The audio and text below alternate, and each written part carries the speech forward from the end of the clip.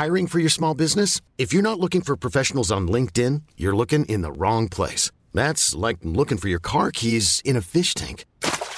LinkedIn helps you hire professionals you can't find anywhere else, even those who aren't actively searching for a new job but might be open to the perfect role. In a given month, over 70% of LinkedIn users don't even visit other leading job sites. So start looking in the right place. With LinkedIn, you can hire professionals like a professional. Post your free job on linkedin.com/achieve today. The Bucs lose another starter on defense as Lavonte David undergoes arthroscopic knee surgery. You won't see him in the preseason. What does this mean for the regular season? And you'll hear my interview with Bucs running back Dare Ogunbowale, who is making a big push to become the Bucs' third down back. You may recall his sister, Arike, a little more famous, hit 2 buzzer beaters to win a national championship for Notre Dame a couple years ago, then missed a free throw in the title game to lose to Baylor at Amalie Arena. My interview with him and a chat that I had with his sister as well coming up in just a minute. And the Rays snapped their 6-game winning streak by falling 2-0 to the Blue Jays. That also ends a streak of 7 games of 6 runs or more. It was the 5th time they've been shut out this year. Bo Bichette, the kid from Lakewood High School, makes his Tropicana Field debut and makes it a memorable one with a double and a home run. He scores both runs for the Blue Jays. Charlie Morton absorbed the loss. And the Lightning add a defenseman. It's Kevin Shattenkirk. We'll tell you about that deal and more thoughts about Don Banks, my former colleague, who died suddenly over the weekend. We've got all that and more on this edition of Sports Day Tampa Bay. I'm Rick Stroud of the Tampa Bay Times, along with producer Steve Versnick. Hey, do you want to be a millionaire? Well, for 30 years, Howard and Sue Million have brought the cool comfort of air conditioning to the entire Tampa Bay area, making thousands of residents millionaires with their quality products and surface. Now, folks, we know you have a choice of air conditioning people. Try my folks at Millionaire. They're currently offering 0% interest for 72 months on qualifying equipment. Give them a call at 727-862-2100 and take advantage of this great offer on a brand new quality Trane air conditioning unit or to schedule service or maintenance. Call 727-862-2100 today. Trust the masters of comfort, Millionaire.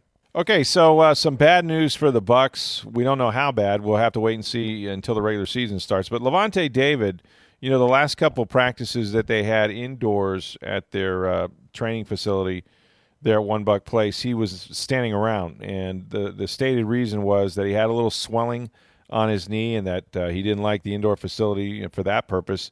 Well, it turns out that David was not at practice at all on Monday, and that's because he underwent some arthroscopic surgery on his knee. He had a torn meniscus in his left knee. It was considered minor surgery. They went in there and cleaned it up, shaved it down, what have you. But that recovery can take a few weeks, and so you're not going to see Lavonte David in the preseason. I think it's safe to say that that's the case. Now, these guys recover from these surgeries fairly quickly, but it's still this alarming in a sense because you're already, if you look back at last year's defense, and I know they weren't great, but the key players on that defense were who? You know, Jason Pierre-Paul, who nobody knows if you're going to see him at all this year, and if you do, it won't be until maybe October because he has a cervical fracture in his neck from that car accident he had back in May. Gerald McCoy, of course, has been traded to the Carolina Panthers, so he's gone, and Ndamukong Suh's in his place. And Quan Alexander signed as a free agent, who is their Mike linebacker, with the San Francisco 49ers that they open with, when the regular season begins. And so, now you're without Lavonte David. So really, if you took the 4 top players that made most of the plays on defense a year ago, they're all out of the lineup right now. So it's remarkable sort of, the overhaul they've had just in one season. But, David has played a lot of years. This is his 9th or 10th season, I believe. It could be his last one. You could see a situation much like McCoy a year ago where his contract for 2020 is about $10 million and none of it is guaranteed. So this is a big year for him to, sort of prove his value, whether he can still make plays or not. And, this is what happens. He was beat up a little bit last year as well. He's missed some games over the last couple years. And I always say this, it's unfortunate, but, as players get older, they generally become more injured and miss more games and also less productive. Now, Lavonte has been a pretty high-level player. There hasn't been much of a drop-off when he's on the field, but we have seen him miss some games. So it's alarming for the Bucs. The good news for them, though, and this is, I think the key to any good football team is that you're going from Lavonte David to somebody who has played a lot of football before. In other words, it's not like the drop-off is to a rookie. You're not going to a young player like Jack Cichy or something like that right now. So, they went and signed in the offseason Dewan Buchanan, who played for the Cardinals and is an inside linebacker, kind of a hybrid safety in a sense. You can certainly, play him inside there. And you also have Kevin Minter, who played an awful lot of football for the Arizona Cardinals and was with Tampa Bay a year ago. So he's another veteran. So you have a couple of inside guys that can jump in there without – it's not going to be as good as Lavonte David, but there won't be an enormous drop-off. And you're going to guys who've had a lot of experience. But this is disappointing if I'm a Bucs fan. And it's not because you won't see him in the preseason. I mean, how much was he going to play? Maybe a series at Pittsburgh, maybe a couple series, the next week against Miami, and then maybe – come back and play into the third quarter at Dallas or something like that. So not a ton of reps that he's missing. And he was in all the install, and he did practice for most of the first week of training camp, so he knows sort of what they're doing. But I'd be a little alarmed by this because, not only, Steve, do they play on, opening day against the 49ers, but remember, 4 days later, they're playing at Carolina on a Thursday night with no recovery. I think that's the part that's worrisome with it potentially. Is I don't care if Lavonte David misses all the preseason. I don't care if JPP or any veteran like that that's got a lot of miles on their body and are veterans and can pick up schemes and understand that. Yeah, the preseason for those guys, if they need it, if they feel they need it for themselves to get ready for week one, then great. But otherwise, that doesn't concern me. But Lavonte David coming back from the surgery and that, and then having to play 2 games in 4 days, assuming he is ready for week one, that's where you start going, is he going to be able to handle 2 games in 4 days being out of game shape at that point? That's right. And we won't know that. And what we also won't know, and there's no way for him to know, is how will his knee respond to being inactive that long. Now, he'll be doing stuff on the side, rehabbing. I mean, the rehab for this stuff is usually, pretty soon. I mean, they keep the compression sleeve on there. They start working on range of motion. Before long, he'll be not running, but doing stuff on like a stationary in the water type stuff, and just trying to keep the swelling down. Because the big fear is you do too much too soon. I had this happen. I'm not comparing myself to an elite Pro Bowl athlete, but I had this surgery, and then a few days later, 4 or 5 days later, I asked, can I travel? And he goes, what do you do? And I was like, well, I'm going to get on an airplane. I'm going to fly to Houston. I'm going to walk from the airport to a car, go to the hotel, go to bed, get up the next day, go to a game, come back to the hotel, and fly home. And he's like, yeah, you should be fine. Well, turns out, I don't know if you've ever been to like George Bush Airport, that the walking there is about 6 miles anywhere in any direction you go. And so by the time I got off the plane and walked, through the terminal, got my luggage, got to the hotel, my knee had already swelled up. And when I got back, because flying is not good for it either, and when I got back from Houston, it looked like a balloon. And so I had to go back into the doctors. And I don't know, athletes get this done all the time, and it's just harrowing thought for me. But I had to have my knee drained. And it gives you instant relief, obviously, because you've got a good amount of swelling. But they take this needle, Steve, that is about 6 inches long. I'm not exaggerating. And they put it into the part of the knee where the swelling is its highest. And except that, it's unnatural for something to go into your body and be left there.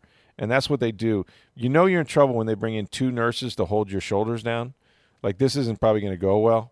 So they numb it up. This is gross, I know, but they spray it with, it's the old cold spray like you see in soccer when those guys go down and it really doesn't do anything. Freezes the skin, right? And then they stick this thing in there. And your first reaction is to leap up and pull it out of your knee because it hurts, right? And then the doctor is massaging this tissue around the knee, trying to while he's pulling back on this syringe, right? And he's sucking like fluid out of your knee. And the guy took 50 cc's of fluid out of my knee in one swoop. Now, yeah, it was a large amount.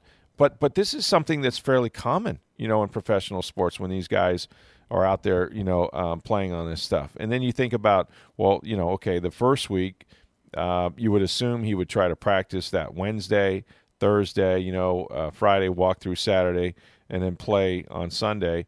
And then who knows, nobody's going to practice the rest of the week because they're going to do walkthroughs Monday, Tuesday, and Wednesday, get on a plane Wednesday, fly to Carolina, play Thursday. So, I kind of think your idea might be the way they have to go if he's not 100% or close to it. Maybe he doesn't play the opener, and then, his first game is against Carolina. Then he has 10 days off. That's definitely a possibility. I mean, obviously it'll depend on, how quick he recovers and if he's ready, too. Yeah. I mean, it's possible he misses both the first two games if he could. Because they're so close together, that's possible, too. Yeah, and then you get – so you miss 2 games, but then you get all, essentially more than 2 weeks to try to get it, closer to 100% or whatever it's going to be for the season. So it's something to watch. It's disappointing, I think, for Lavonte. And let me just say this, and I can't prove this, okay, but I will use Bruce Arians' words here. When he first did it, and Arians said that the reason why Lavonte wasn't practices is that he, quote, had a little swelling on his knee. And Arians made the comment, he goes, he doesn't like the indoor facility, and neither do I. Well, you know what then? This is what you get when you put these guys on that hard surface. And I know on some occasions they got rained out and had to go inside, but they had 3 scheduled practices, which he missed 2 of them, I think, but, back to back to back. But prior to that, they had been in there 3 out of 4 days. But if you're scheduling to practice at 4 o'clock in the afternoon in August, well, it's going to rain, folks, and you're going to end up inside. And you got to believe that these players, whether you're, Cameron Brate coming off his surgery or anybody like that, that you don't want to be on that carpet. No matter what you think of artificial surface or how much padding you put under those things, it's not as soft as natural grass, and it has an impact on your joints. And you'd hate to think that this was aggravated or that he tore it or that he suffered a partial tear because he was in there practicing indoors. But that's sometimes a byproduct of that. So we'll see. We only know what Arians has told us, and it's unfortunate, but it looks like Lavonte David is definitely going to miss the preseason, and then they still think he'll come back for the regular season, but we'll have to watch that. A couple other things of note that occurred on Monday. Of course, Ronald Jones was interviewed by the media. No big news there other than the fact that he's playing very, very well, and he's sort of a different running back, if you will, than he was a year ago, and he needs to be, right, because last year was just an abject failure. What do you have, 44 yards, I think, only on 24, 25 carries. A lot of it not his fault. I think he was hitting the backfield about half of those, but confidence is such a big part of sports and football in general, and especially at the running back position. It's an instinctive position, and Jones had a lot to learn. It was a big learning curve. He had just turned 21 years old. I think, and I've talked about this before, that he didn't realize that even though you're drafted very, very high, you got to come in and make plays in practice, show what you're supposed to do, and also when you get in preseason games, start to establish that you're going to be an impactful player. He just never did that. He never got on track, and he didn't think it was that important, which was even maybe a little more alarming. But then when the season started, he was trying to work to become a receiver. He got better doing that, and then he had no success. And so first he lost confidence in himself, and then the team lost confidence in him. And when that happens, you're pretty much done for the year. So this season he's coming. He's gained a little bit of weight. I think he's up to about 221 or something like that, and he has so he can run inside a little bit more.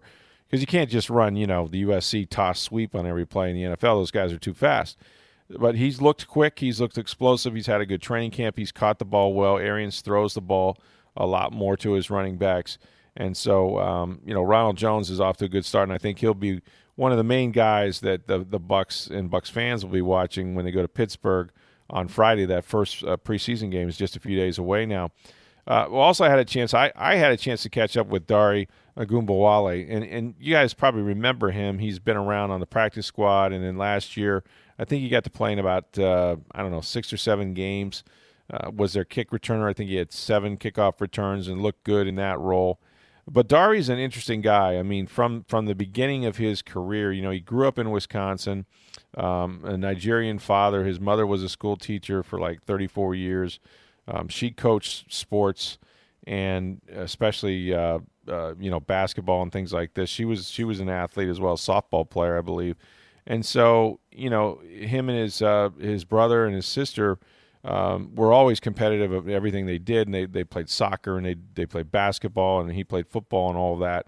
But when they lived in Milwaukee, and when Dari went to look for a college team, he wound up walking on at the University of Wisconsin as a defensive back.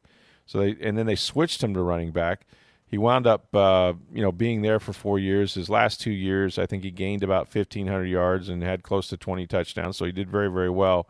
And then he goes into the draft, and he wasn't drafted. So, hard to make an NFL team sometimes when you're an undrafted player like that. Wasn't the biggest guy. I think he's about, maybe 5'10", 5'11", I think, 205 pounds.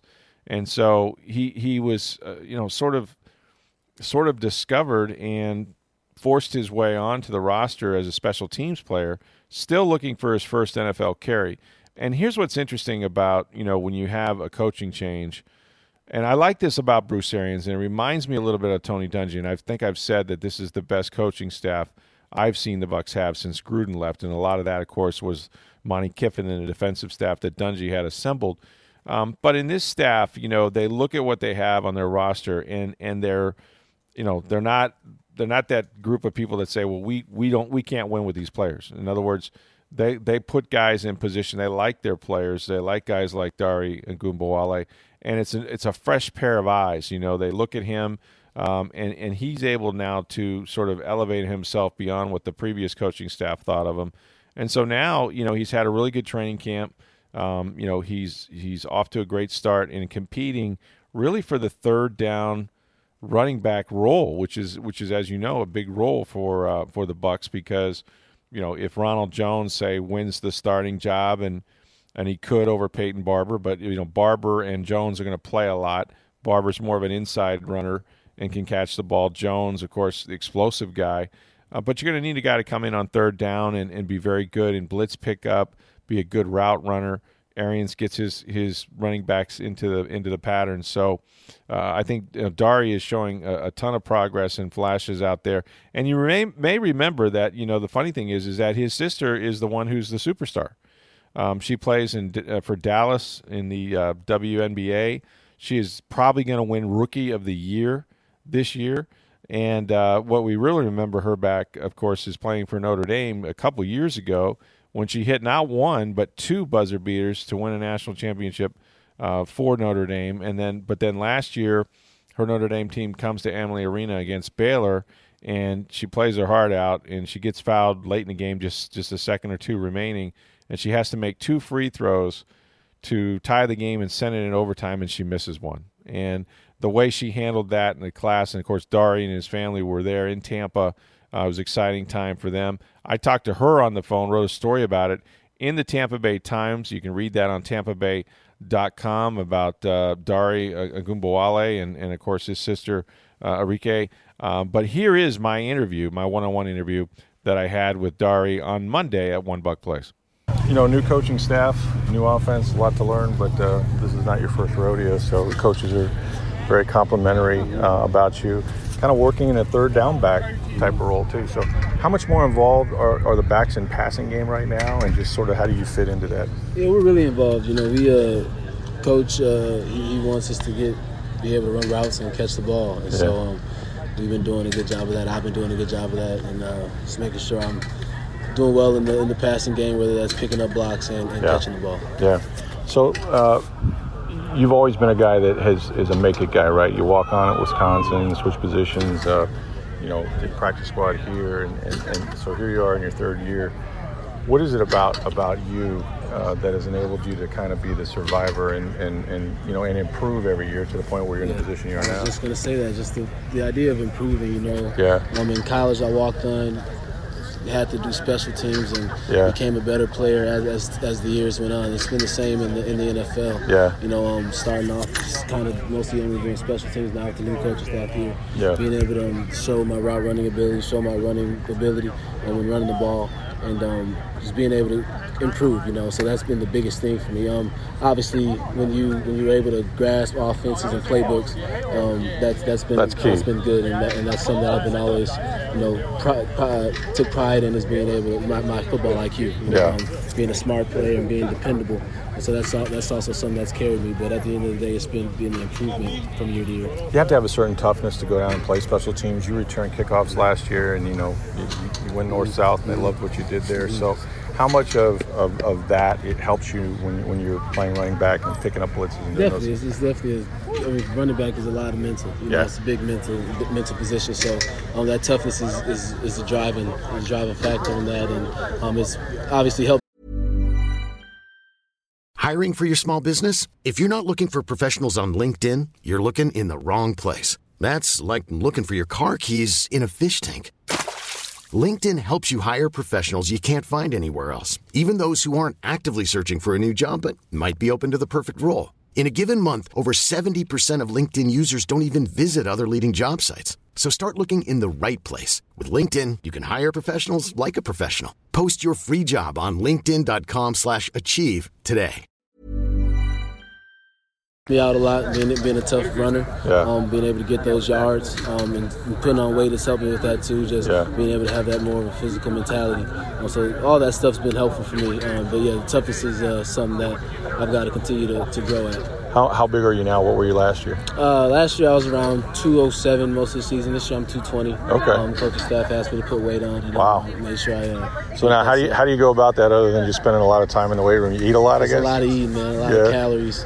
What was a typical day for you? It was just a bunch of meals, a lot of snacks. I didn't really have. I learned kind of how to eat. My dad, both my parents, they're really into nutrition and stuff like that. So they kind of laid out, how many calories I should be taking in. So I didn't have to, kind of go to a outside source for that. So they helped me out with that. But it's mostly just a lot of eating, and then working out with my trainer a lot. In Milwaukee and down in Fort Lauderdale, they definitely helped me put those pounds. Were there times like, hey, I want to go to bed, but I got to have another milkshake kind of thing? Yeah, no, not too much. The one thing about me is I do like to eat, so it wasn't all bad. I was a lot of peanut butter jelly sandwiches right before bed and stuff like that. But I definitely was able to put the weight on. It's been good weight, so I'm happy with it. Yeah. Of course, we all know your family and your sister, who there she was. You watched her, right here in Tampa. First of all, what was that experience like? It's amazing, man. I still even when I watch her in the WNBA games, she just played a couple days ago. It's still kind of surreal, She's in Houston, right? Is it? Dallas. Dallas. Yeah, Dallas. So she just hearing the commentators talk about her and just talk about how she's one of the greater college basketball players, and now in the running for Rookie of the Year and stuff like. It's just kind of incredible. Just real proud of her, and kind of pushing me, trying to make sure my parents don't forget about me. Well, what's funny about that during that whole thing, of course, I think we talked to your parents, and they're like, look, we can tell her anything, but if her brother says it, then she's going to do it. She listens to me a lot when it comes to basketball. Just because, she knows that I still know basketball from the time that I played in high school, and when we would train together with our trainers and stuff. She trusts my basketball now, so she definitely listens to me. But it's getting to a point now where she doesn't need to listen to me. There's really nothing I can say to her anymore. She's just that good. So I'm so proud of her. This is amazing to watch. Yeah. So is there any, do you get inspired now that you see what she's doing? Back in the day, you were the one inspiring her. Mm-hmm. Now you've seen her on a big stage. Definitely, she knows it. I always tell her I'm chasing her now. She's definitely kind of setting that standard of what I want to do and the success I want to have, and she's doing all of it. She's killing it off the court and on the court. So I'm real proud of her, and I let her know that she's motivating me just like I used to motivate her. You guys are raising the bar for each other. Exactly. When you look at that running back room, boy, that's a competitive place, right? Definitely. We know what Peyton is about, and much like yourself, a guy that got walked on and has done what he's done, and now Rojo seems to be a different guy in year two. So what are you guys? What's that room like? Are you guys tight? It's obviously competitive. We're real close, man. We're real close. We've been a close group even before the staff got here. Yeah. There's definitely a lot more competition now. With other guys coming in, and I feel like I've added myself into the mix of that now. So it's definitely real competitive. But on the field, we're all cheering for each other still, because we're all trying to go beat up on the linebackers, and we've been doing a pretty good job of that. So that's what more so what we care about, and we let the front office kind of deal with the rest. But as long as we're putting our effort in, and we root for each other. I mean, those guys are like my brothers; they've become my brothers, and we've gotten really close and spent a lot of time together off the field too. So we're a real close group, but of course, there's definitely competition because we're all fighting for a job. A lot of the coaching staff, of course, loved you last year, and you were involved a lot. But to get a new set of eyes and a new offense that's going to utilize you, how refreshing is that for you, at least in the role you're in now? Definitely refreshing. You know, obviously when a new staff comes in, I mean, I kind of was able to deal with it in college. You know, I went through 2 coaching changes in college. So having 3 head coaches in college was kind of the same thing. A new staff comes in, you're kind of worried if they're going to like you, if they're, you know. Mm-hmm. But with the new staff coming in and me being right away, being able to show my stuff, that definitely was good. You know, that first impression, that was key for me. Yeah. And now being able to build with that and then show that I can have a role in the offense and on special teams. That's been big for me, and so that's something that I'm definitely trying to make sure they know that I want to have a big role in special teams. I know they say, you know, don't count your reps, make your reps count, but you're getting more reps, so you must feel good about that. Is that you're seeing yourself in positions now where you want to play in? Definitely, they want to see me out there, and they want to try to get the ball in my hands in practice. So that's been awesome. Definitely making the most of them, and I'm planning to continue that as preseason games start. My thanks to Dari. Really good catching up with him. And we'll do that from time to time on this podcast here on Sports Day Tampa Bay, of course, throughout the season. Always good to talk to those guys and let you hear them and their stories. Pretty cool thing announced by the Bucs just the other day on Monday. Tim McGraw, of course, the country singer who's won, a ton of Grammys and CMA Awards and all that. He's going to be doing a pre-concert prior to the opening day, the regular season opener against San Francisco in the South Plaza at Raymond James Stadium. The gates will open at 12:30. It's part of the NFL's year Fantennial, I guess, celebration, 100-year Fantennial celebration. So not bad, man. A little pre-concert. Then you got the Bucs and the 49ers at, 4 p.m. that afternoon? 4:25's kickoff. They're going to open the gates at 12:30. The concert will be at 2. Oh, that's great. So it'll be a full concert, or, you know, it's not just, you know, play 3 songs and done. It'll be more than that, so, which is pretty cool. Wow. That is cool. I'm going to have to get there. It'll be a long day for us because I got to have to get in on that. No word if Faith Hill will be there or not. Oh, you know she will. Come on. Well, you hope. Yeah, bring her on there late on the stage, do a little duet. They've done some duets together, so. Yes, they have. So that'll be fun. So good announcement for them as well. The Rays, meanwhile, I mentioned at the beginning of the intro, it was only a matter of time. You can't, you know, they had gone through such a horrendous slump, and then they've added some pieces, and, you know, here they were scoring runs like they were going out of style, where they had 7 games of 6 runs or more. You didn't necessarily expect them to be shut out by the Toronto Blue Jays, and that's what happened on Monday night. But they snapped their 6-game winning streak. You know, Toronto is like any team in the American League or in baseball can rise up and take you down. But Charlie Morton, I thought he pitched well. He just, you know, he had the first 2 innings were the only 2 innings he gave up runs in. And you know, if you gave up 2 runs in a game, which is right around what Charlie Morton does, you're going to win most of them, as he has. But what a homecoming for Bo Bichette, right? The kid from Lakewood. Dante Pichette's son, obviously, and he makes his Tropicana Field debut. I didn't realize, Steve, he's only been out of high school like 3 or 4 years. Mm-hmm. No, he's young. Yeah, he's very young. Now, he didn't do so well at shortstop. Yeah, a little trouble in the field, a couple errors, but when you get a double and a home run and you score both runs for your team, it kind of makes up for it. Yeah, and, you know, Morton, the home run, by the way, I mean, this was a breaking ball, I think, that was outside edge of the plate, and he waited on it, and he got a tremendous carry on the ball to right field, hit it in the right field seats. That was his second at bat. He doubled his first at bat and scored the first run, both runs actually. It was only the second curveball that Charlie Morton has had a home run hit off him this year. Yeah, I mean, he's been outstanding. And you know, I watched the interview after the game, and Morton's like, look, I threw the ball exactly where I wanted to put it. I don't, you know, sometimes he just managed to get the ball up in the air and, you know, and hit it out. So after that, Morton settled down. What did he go, about 7 innings, I want to say, or close to it? 7 innings, gave up 2 runs. You'll take that every time from him. Absolutely. And quality start for him. So, you know, look, the Rays will have to get back on track. The key is to win some series here, especially against the lower-rung teams. We know what happened in Toronto when they blew the 7-run lead and then came back and won a game. They trailed by 7. So they'll move forward. But I guess they got a little break on Monday night. Some of the teams that they're battling for the wild card lost as well. Yeah, the A's lost, the Indians lost, so the two teams that they're competing with for the wild cards both lost. So nobody gained any ground there. The Yankees did win though, so you're a game further back in the AL East. American League East, yeah. I don't think anyone's catching the Yankees. That's just my opinion. And bad news for the Rays, too. Yonny Chirinos goes on the disabled list. We mentioned he left the game Sunday with inflammation in the right middle finger. Well, he's going to be not throwing for at least 2 weeks and probably out for at least a month. So now 3 of your top 4 starters are out. And that's just incredible. Glasnow, Snell, and Chirinos. Really 3 of your only 4 starters. Yeah, and look, I don't know if they can hang on to this wild card thing without getting Snell back. I guess there was some good reports about Glasnow. Your theory that we talked about before the podcast might be right, though. Like, how do you, even if he does come back, how do you build up enough innings for him to really start? Yeah, Glasnow threw from 60 feet today. He's going to do that a couple more times this week. Then he'll go to 90 feet, and then he'll start to try to pitch again. I don't think he's going to start much of the rest of the year, only because I don't think they're going to get him stretched out enough. He might be a bullpen arm. Or if they start him, it may just be for 3 or 4 innings. But I think you'll see Glasnow, if he does make it back this year, be used more in a relief role to maybe, not just to come in for 3 batters, but to pitch 2-3 innings in relief. Because I just don't know if you'll get him stretched out enough for starting by the end of the year.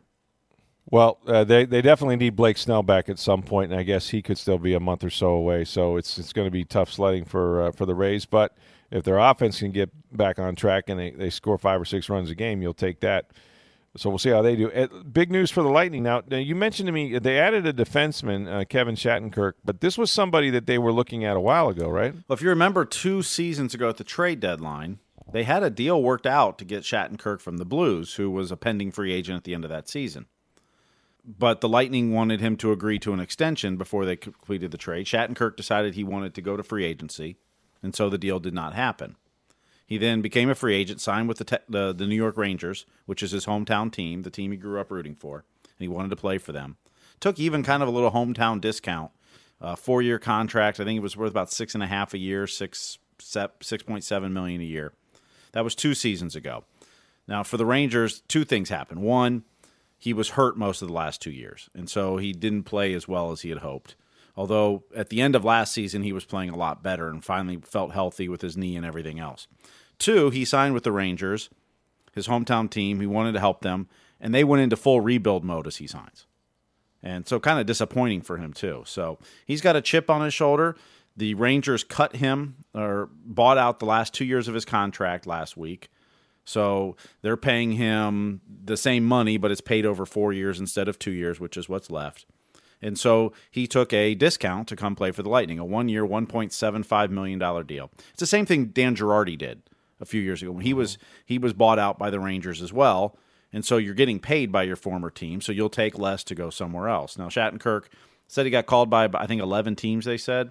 Kind of came down to 2, and he really wanted to sign with the Lightning. He turned down 2-year offers at other teams.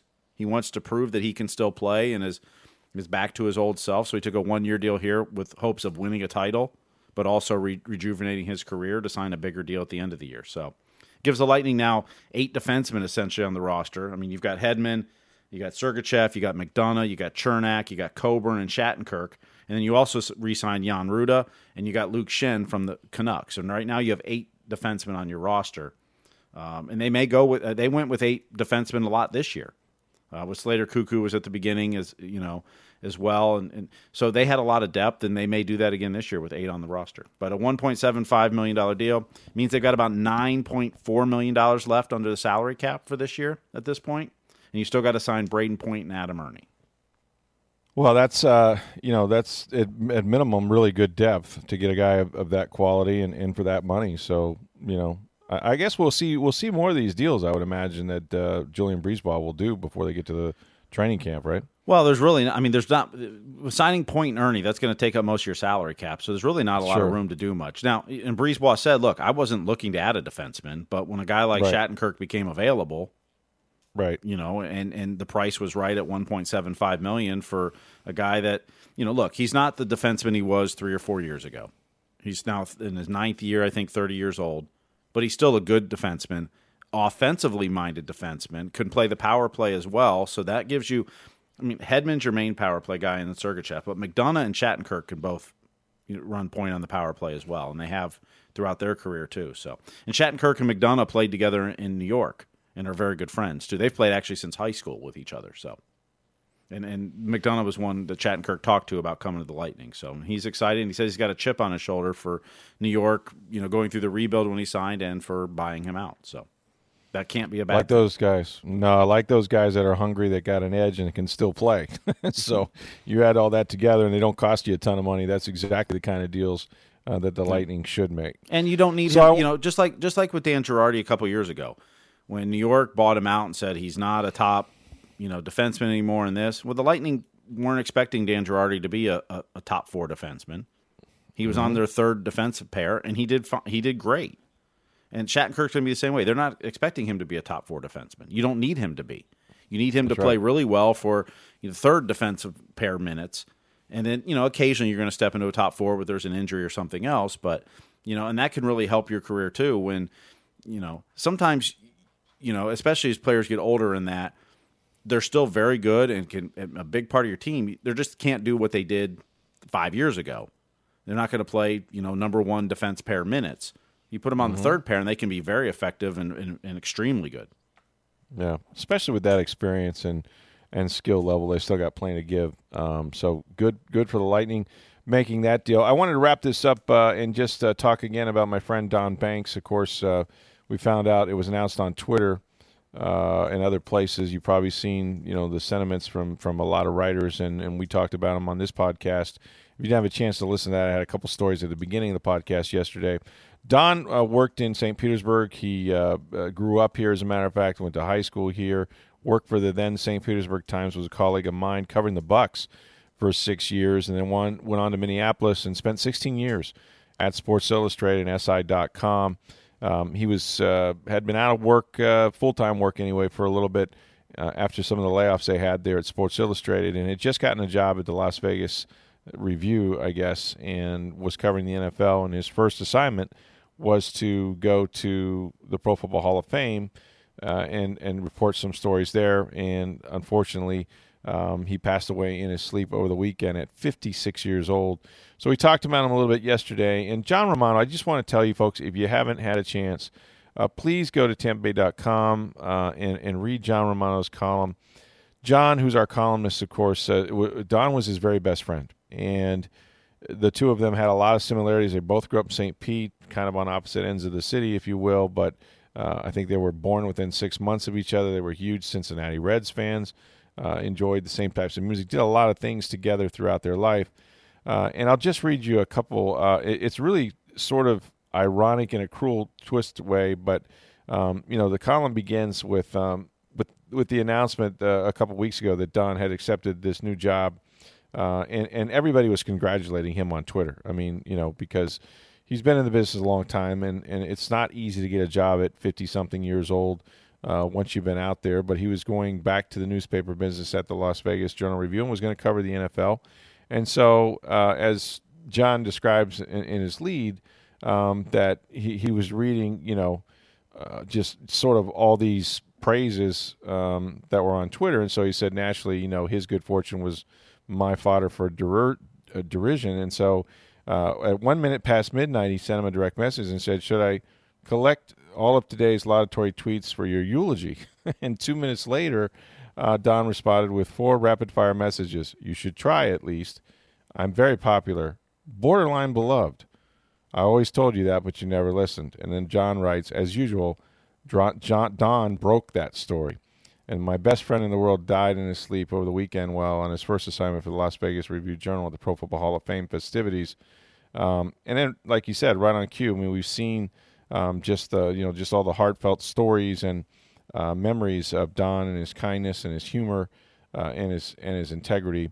I'll leave you with this, and this is from the column. He says, Don was not larger than life. He was better than life.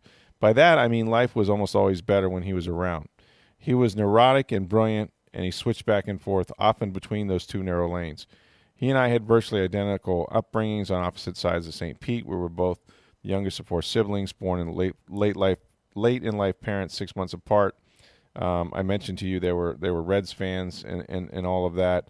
But Don had this incredible memory, and they were supposed to, as a matter of fact, I think, get together here soon. He had trips planned with his son Matt and Micah next week in Block Island. And as John writes, he goes, 2 weeks ago I tried to joke about his eulogy, and of course his reply was better than mine. Borderline beloved, screw that. We, and I do mean all of us, loved you with all the best parts of our hearts. So great column by John Romano. Make sure you get a chance to check that out. And of course, as always, we're just heartbroken for Don's family and for his sons. All right, so the Rays will continue their series against the Blue Jays. Game 2 is tonight. The Bucs have a afternoon workout at 4 o'clock. We're going to have a chance prior to that to talk to Bucs quarterback Jameis Winston. So you want to check that out on TampaBay.com. We're going to have the talented Chris Torello of Spectrum Sports 360 will join us on tomorrow's podcast. And, folks, we know you have choice of an air conditioning company, still hot as blazes out there. If you need some service or a new air conditioner, try my folks at Millionaire. They've been doing this for about 3 decades here in the Tampa Bay area. They're currently offering 0% interest on 72 months on qualifying equipment. So give them a call for service or maintenance at 727-862-2100. And if you do that right now, I think you'll be pleased with their service and maintenance. Anything you have, any air conditioning needs you have, call 727-862-2100 today. Trust the masters of comfort, Millionaire. For Steve Versnick, I'm Rick Stroud of the Tampa Bay Times. Have a great day, everybody.